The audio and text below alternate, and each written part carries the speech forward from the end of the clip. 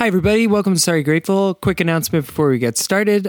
We just got listed on Spotify and Google Podcasts or Play Music or Play Podcasts, whatever it's called. What about the Googlies?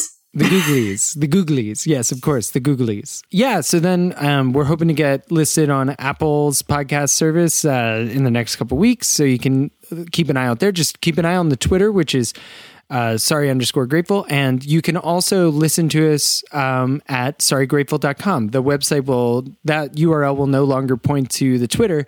It'll point to a page where you can listen to the newest eps. Dog. Sweet. Well, with that said, I'm Miranda. And I'm Chris. And we're about to introduce ourselves again. I don't think we say our name.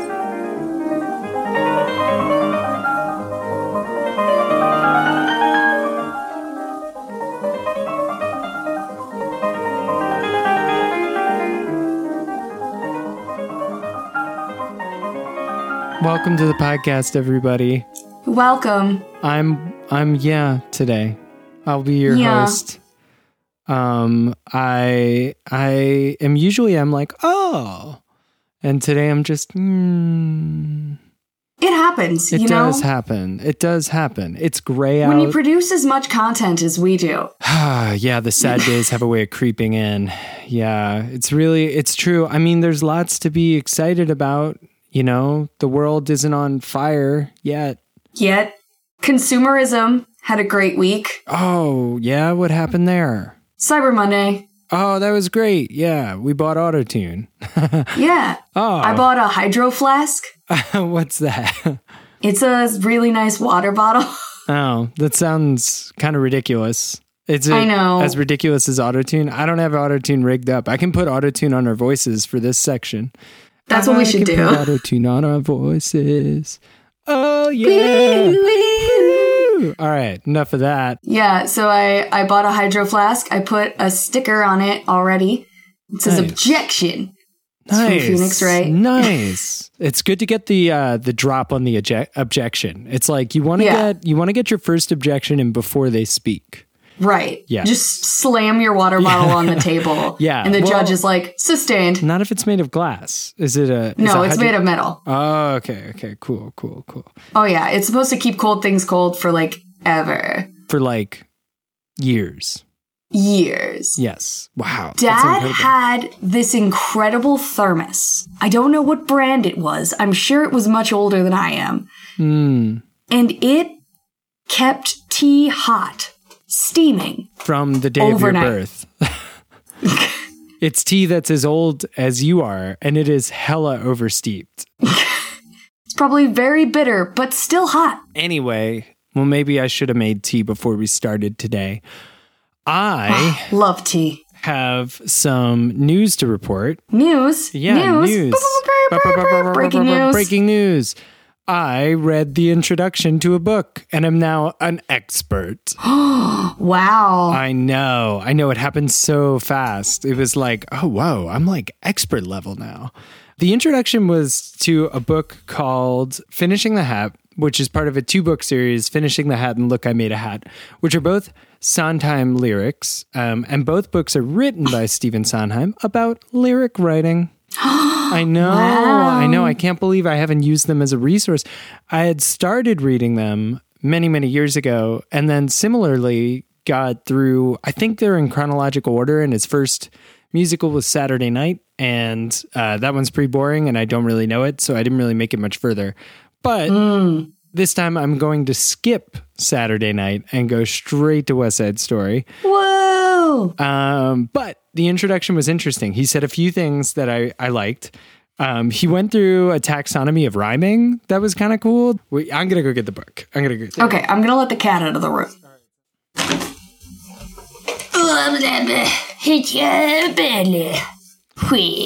I don't know about those noises. Those are my sitting back down noises. Oh, nice. They're very strong, bad. Oh, burning in the countryside. In an introductory chapter called Rhyme and Its Reasons, he sets out his ground rules for rhyming definitions, which I'm sure you all learned because you all went to school. Everybody except for me. Did I? Yeah, I know, right? But so here we go. A true or perfect rhyme consists of two words or phrases whose final accented syllable sounds alike, except for the consonant sound which precede them. The accent can be on the last syllable, home, roam, convey, dismay, which is called a masculine rhyme, or the penultimate syllable, never, forever, which is called a feminine rhyme, perhaps because the fall off after the accent gives it a bit of added grace, he says. Aw, that's cute. Yeah, it is cute. The accent can even be on an earlier syllable, rational, national, simulator, stimulator, but the sounds which follow must be the same while the accent and consonants must be different. And then he gives a little anecdote here. This is choice. Regional accents can confuse the issue. To me, a native New Yorker, dawn rhymes with lawn and gone with on. While I worked with Leonard Bernstein, who was born near Boston, he insisted to my heart that all four words rhymed with each other. For a musical version of the Boston Strangler, that might have been acceptable. For a show about New York street gangs, it was not. Anyway, so then he goes on to talk about identities. An identity matches not only the final syllables, but also the consonants that introduce them. Motion, promotion. So an identity it's like a non-rhyme rhyme. It's those cheater rhymes. It's those cheater rhymes. Yeah. What distinguishes a rhyme from an identity is that the accented syllable mustache rhymes with just ash if the accents are a must and just if the accents are an ash and ash, they're identities. That's confusing. Did you get that? Let me take another swing at that. So if it's mustache and just ash, it's an identity. But if it's mustache and just ash... A near rhyme consists of two flavors, assonance and consonants. In assonance, the vowel sounds are like the subsequent consonants different, home, alone, together, forever.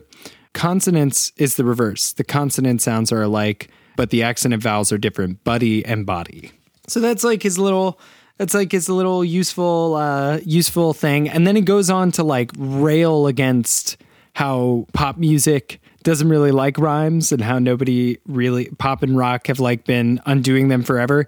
And he goes into rip on at the time in his mid-career, I guess, a rock star was writing a musical, and I'm pretty sure it's a very barely veiled stab at The Who. What is his name? Oh, Tommy. Yeah, what's the guitar player's name?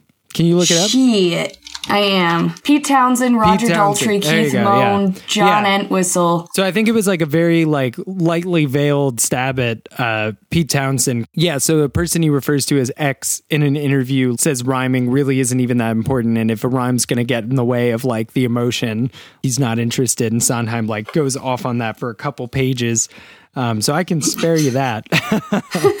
But yeah, and he spends a lot of interesting time talking about what role they fill in music, which is really interesting, or at least it was to me. It's he talked about how poets rarely make good lyricists, which seems like it wouldn't be true.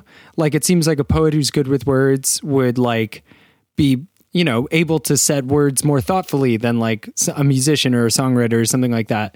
But his opinion is that a poet's music is in the poem, and it's in the poem as you would read it to yourself or read it aloud or whatever. And even in light verse, which could be very musical, you might have a poem that really has a rhythmic drive to it.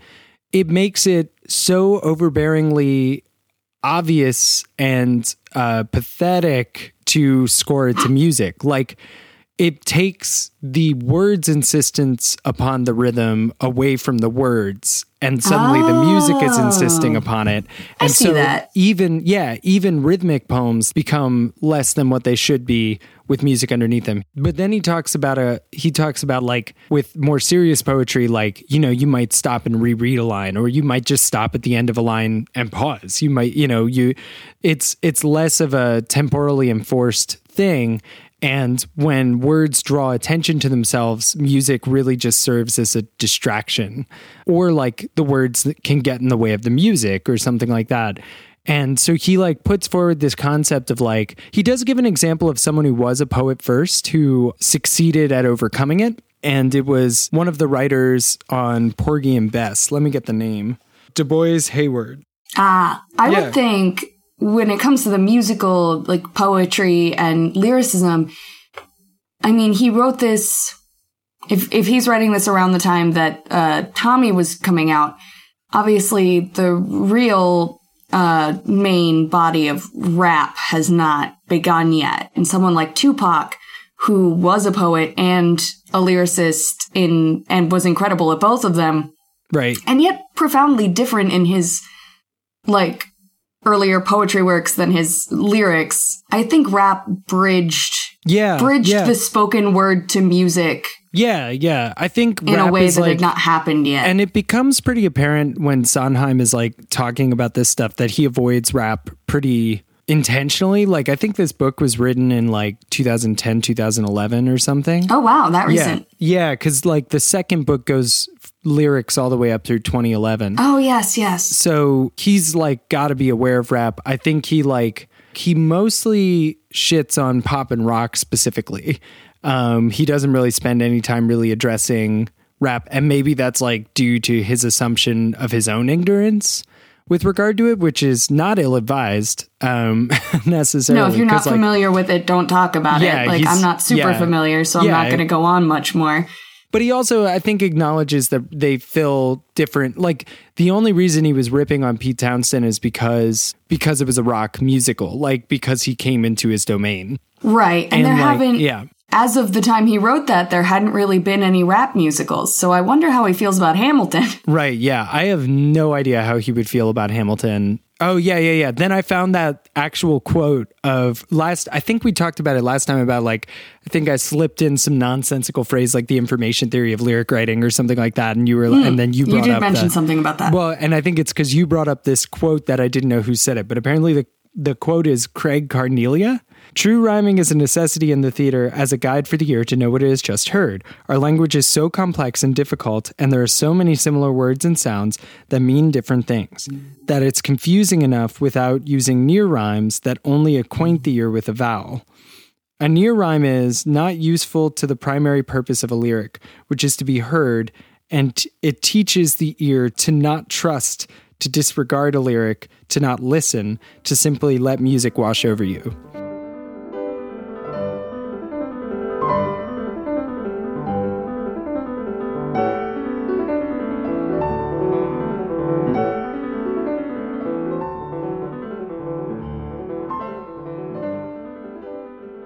You know, we had Thanksgiving recently, and it was brought up among me and a few of my cousins who live in the same area. There's a local radio host we just can't stand. Can't stand the guy, and just he hosts an hour-long show that ostensibly is supposed to be about like highlighting local programs who are doing good things or talking about local issues with organizations who are combating them. They'll do things on drug addiction and things like that. But the core of the show is supposed to be a positive message on what local programs are doing. And this guy... Well, and also just a platform for them to espouse. Yeah, like it's positive or not. Yeah. Go on. Yeah, a platform. Yeah. And this guy just thinks he is a hardball journalist who is here to ask the tough questions of your local, like, seeing eye dog raising society. Yeah. So, like, maybe we can, like, come up with a scene. Oh, like a fake one. Yeah, like to best illustrate this. Like, you be that guy, and I'll be the, like, nonprofit. I mean, we could do Why Are Birds Important? Okay, what was my character with It was that? just like a local, like, bird conservation group. All right, so bring us into the show. Make a fake name. Make a fake name. Welcome to shit. Clever Chat or Clever Chat. I don't know. Yeah. All right. Welcome to Clever Chat, everybody. It's me, your host. Today we've got on the program an organization dedicated to preserving the local bird species in the area. Yes, thank you for having us. Thank you for having us on. Yeah, we're super happy to be here. And you know, a lot of people don't know this about it, but why are birds important? I'm going to ignore your question and talk a little bit about what we do. We are a bird organization. Yeah, no, but why should people care? Well, birds are a critical part of the. What do you mean? Yeah. Isn't it true that species go extinct all the time? Why should we care about these species? Well, I mean, they do go extinct, but that's... I got a caller on the line who has some questions about whether or not these extinction conditions are man-made. Caller, come on up. Well, they most certainly are man-made. The science is irrefutable. I have heard that, the climate goes through normal heating and cooling cycles, and that, if these birds can't keep up, maybe they deserve to die. Okay. She makes a couple of good points, and I'd like to talk about some of them. Well, I would also like to say that we're having a fundraiser, and if you care about finches, please come on out. Why should people be giving you money? Oh, because we birds are important to the Why are birds important? Okay, I think we're done. I don't know. I don't know why I do what I do. I'm sorry. So as you can see, our local radio host is just way too aggressive for the situations he finds himself in. That's so aggressive.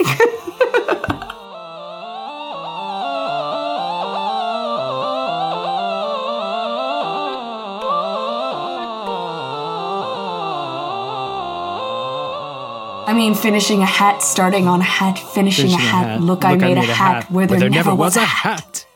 Well, what does it mean to you, Miranda? Eliza wants to know. Eliza wants to know. How does that lyric make me feel? Yeah. Okay, so we should probably intro the lyric. So I think in honor of the book you're reading, we should talk about, as our Sondheim lyric of the week, finishing the hat. The song, Finishing the Hat. Yeah. And in particular, the ending of that song, it's definitely my favorite part of the song. The song goes on for a long time, and there are nice parts to it. But when you say that the best part of a song is when it's ending? Oh, no, that's not what I mean at all. Okay, cool. Just checking. But so he sings a whole song about how, he's always sort of detaching himself from the world so that he can make these things, and he wants to make these things, and it's causing him difficulties in life. But it's such an amazing feeling to make these things. And he ends the song by saying, finishing a hat. Well, let's start earlier. Okay, so he ends the song saying, there's a part of you always standing by, mapping out the sky, finishing a hat, starting on a hat. Finishing a hat. Look, I made a hat where there never was a hat. Yeah. And I don't know, I just really love that sentiment of A, the second you finish something, you're starting on the next thing, but B, that feeling that you brought something into the world, that you made something that wasn't there before. And you took things. So in his case, painting, he took paint and he used paint to make something that didn't exist in the world before the exact moment he finished making it. And that's like a really powerful... Yeah, it's also interesting, like, I find another interesting dimension of it, and maybe we didn't talk about this very fully. When I was doing the lyric of the week, I kind of I hedged a lot. I don't like having strong opinions for some reason, but now that I'm in a bad mood, I'm all about it. But yeah, another thing is the specific type of painting they did was pointillism, which is not just tiny dots, but it's more about how your eye will create the image from the dots. It's less of, it puts more abstraction between the representation and your conception of that representation. He talks about it, how the purple you make, mixing red and blue in your eye, is more vivid than any purple pigment he could put on the canvas. Yeah, which feels, I don't know why I want to challenge him on that, because it's well, if you're mixing two pigments, then isn't that the same as just a finer grade of pointillism? Who the fuck knows? I don't really know how it works. I'm not a doctor. But it is like interesting that there's that conceptual abstraction, and then like, is he even making a hat, or is he making dots that make a hat? You know, just to be frustrating. It's very postmodern. There's dots that exactly. point to a hat as opposed to a hat itself. Right. That's what I was thinking from you talking in the car on the way back from Thanksgiving. It's like, did you make a hat? You didn't make a hat. You made a representation of a hat. Like it's language that points to other language. It's very cool. Yeah, I don't know. It seems it's like there's a question as to whether or not he made a hat. I think that's a valid. I think that question is up in the air for him, and I think the answer might have some very sad and lonely implications for him. Yeah. Each of those dots is alone on that canvas, among a sea of other dots. And not a one just to drink. Just like George. Yeah, just like George, floating. But yeah, no, yeah, I don't know. I mean, I definitely agree. The lyric is like, something about it, it just stands out as a really bold progression of lyrics. It's like not a set of lyric that you would hear ever. Like he's hammering home a hat. Like, and that's we learned that's an identity, not a rhyme. Yeah, we learned that's an identity. Yeah, and also it's interesting how much it resembles the dots, like the blue, like the repetition and sort of like the repetitive nature of his obsession. Like, and how well that's carried in the music earlier. Because there's a scene earlier in the show where he's painting, and because they're dots, he has to sing the color of each individual dot while you wait for the painting to be completed. And then after a couple months of going to the theater to see his progress, you get one of the most badass songs where Dot wants to go to the theater. His partner Dot, played by Bernadette Peters, wants to go to the theater. It's so good. Oh, look at her looking. I think about I'd be in the Follies. I think about that all the time. I'd be in the Follies. I'd be in the cabaret. It's so good. Yeah, it's an amazing lyric. It really is. Yeah. And I think it was an apt choice for the name of his lyric book in particular. Yeah. Yeah, no, you're absolutely right. I mean, this was his show about making art, for sure. Like, yeah. And I think that's why it resonates in such sort of a niche community. I agree. Like, it's not the most popular show, but among people who do theater and among people who make art, the sentiments are very profound. Yeah. It's a showmaker's show. Yeah.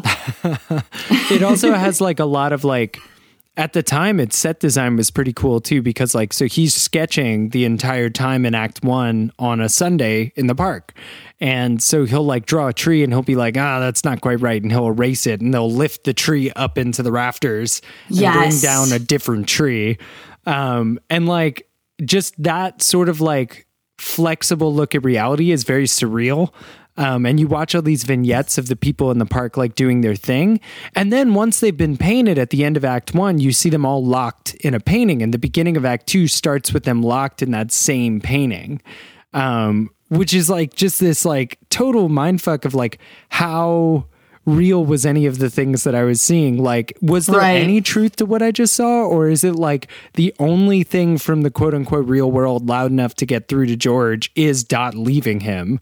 And so her stuff carried through, but then like, you know, everything else was just this like over the top sort of Folly-esque or like, I don't know what the Follies are, but some sort of vignette based humor sketch thing. His imagining of what these people are doing, not so much what they actually are doing. Yeah. It seems less journalistic at some point, especially because this song comes out of nowhere. In the like at the beginning of the song is him going through his sketches and repeating the things that the people said in each of the sketches, and like, artists are bizarre, fixed, cold. Yes, you judge are bizarre, fixed, cold. I like that in a man. Fixed, cold. Well, there are worse things than standing in the water on the Sunday. There are worse things than staring at the water as you posing a picture of being painted by your lover in the middle of the summer in the island in the river on a Sunday. Anyway, wild. I love that song. Oh, yeah. It's a crazy, crazy good show. Crazy good show. It's just not very good. No, it's a great show. Yeah. I mean, I think we probably never really explained that we just really love Sondheim, and we don't actually have like a great explanation for it. He's just like, he is a masterclass in lyric writing and music, and like, you know, and so as musical theater nerds, this is just what we love to talk about. Well, thank you for listening to another episode of Sorry Grateful. Glad you made it fun. through. Yeah, you know, it's the sun just came out, and I'm starting to feel a little better, and I just appreciated spending the day with my sibling. Yeah, it's been great. Yeah.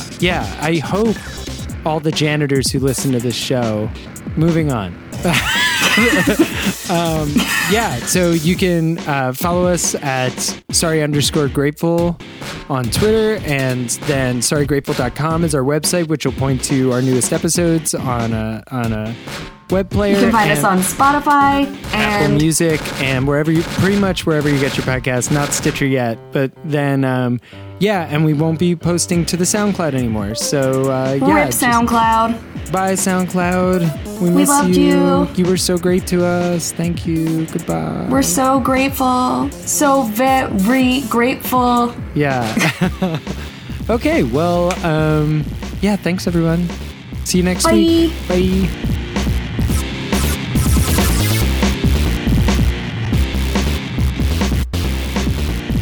So what should we call the episode? I don't know. Finishing a hat doesn't quite. Finishing a podcast. No, that's too self-aware. It's too self-aware. No, yeah. What about finishing two hats? Finishing two hats. Yeah, I like it. Finishing the hat, but the sequel. It's like there's two of us. Yeah, and there's two. We each need two hats. Yeah. Also, iterating the amount of a metaphor in a song so perfectly ruins that metaphor. Finishing several hats. For example, I came in like two wrecking balls. Like, what does that even mean? You know, it's like love it. Finishing two hats. Came into town on a horse with two names. Wait, shit, that doesn't work. Well, anyway, my point stands. With two horses with one name. All right, cool. Two horses, half a name between them. All right.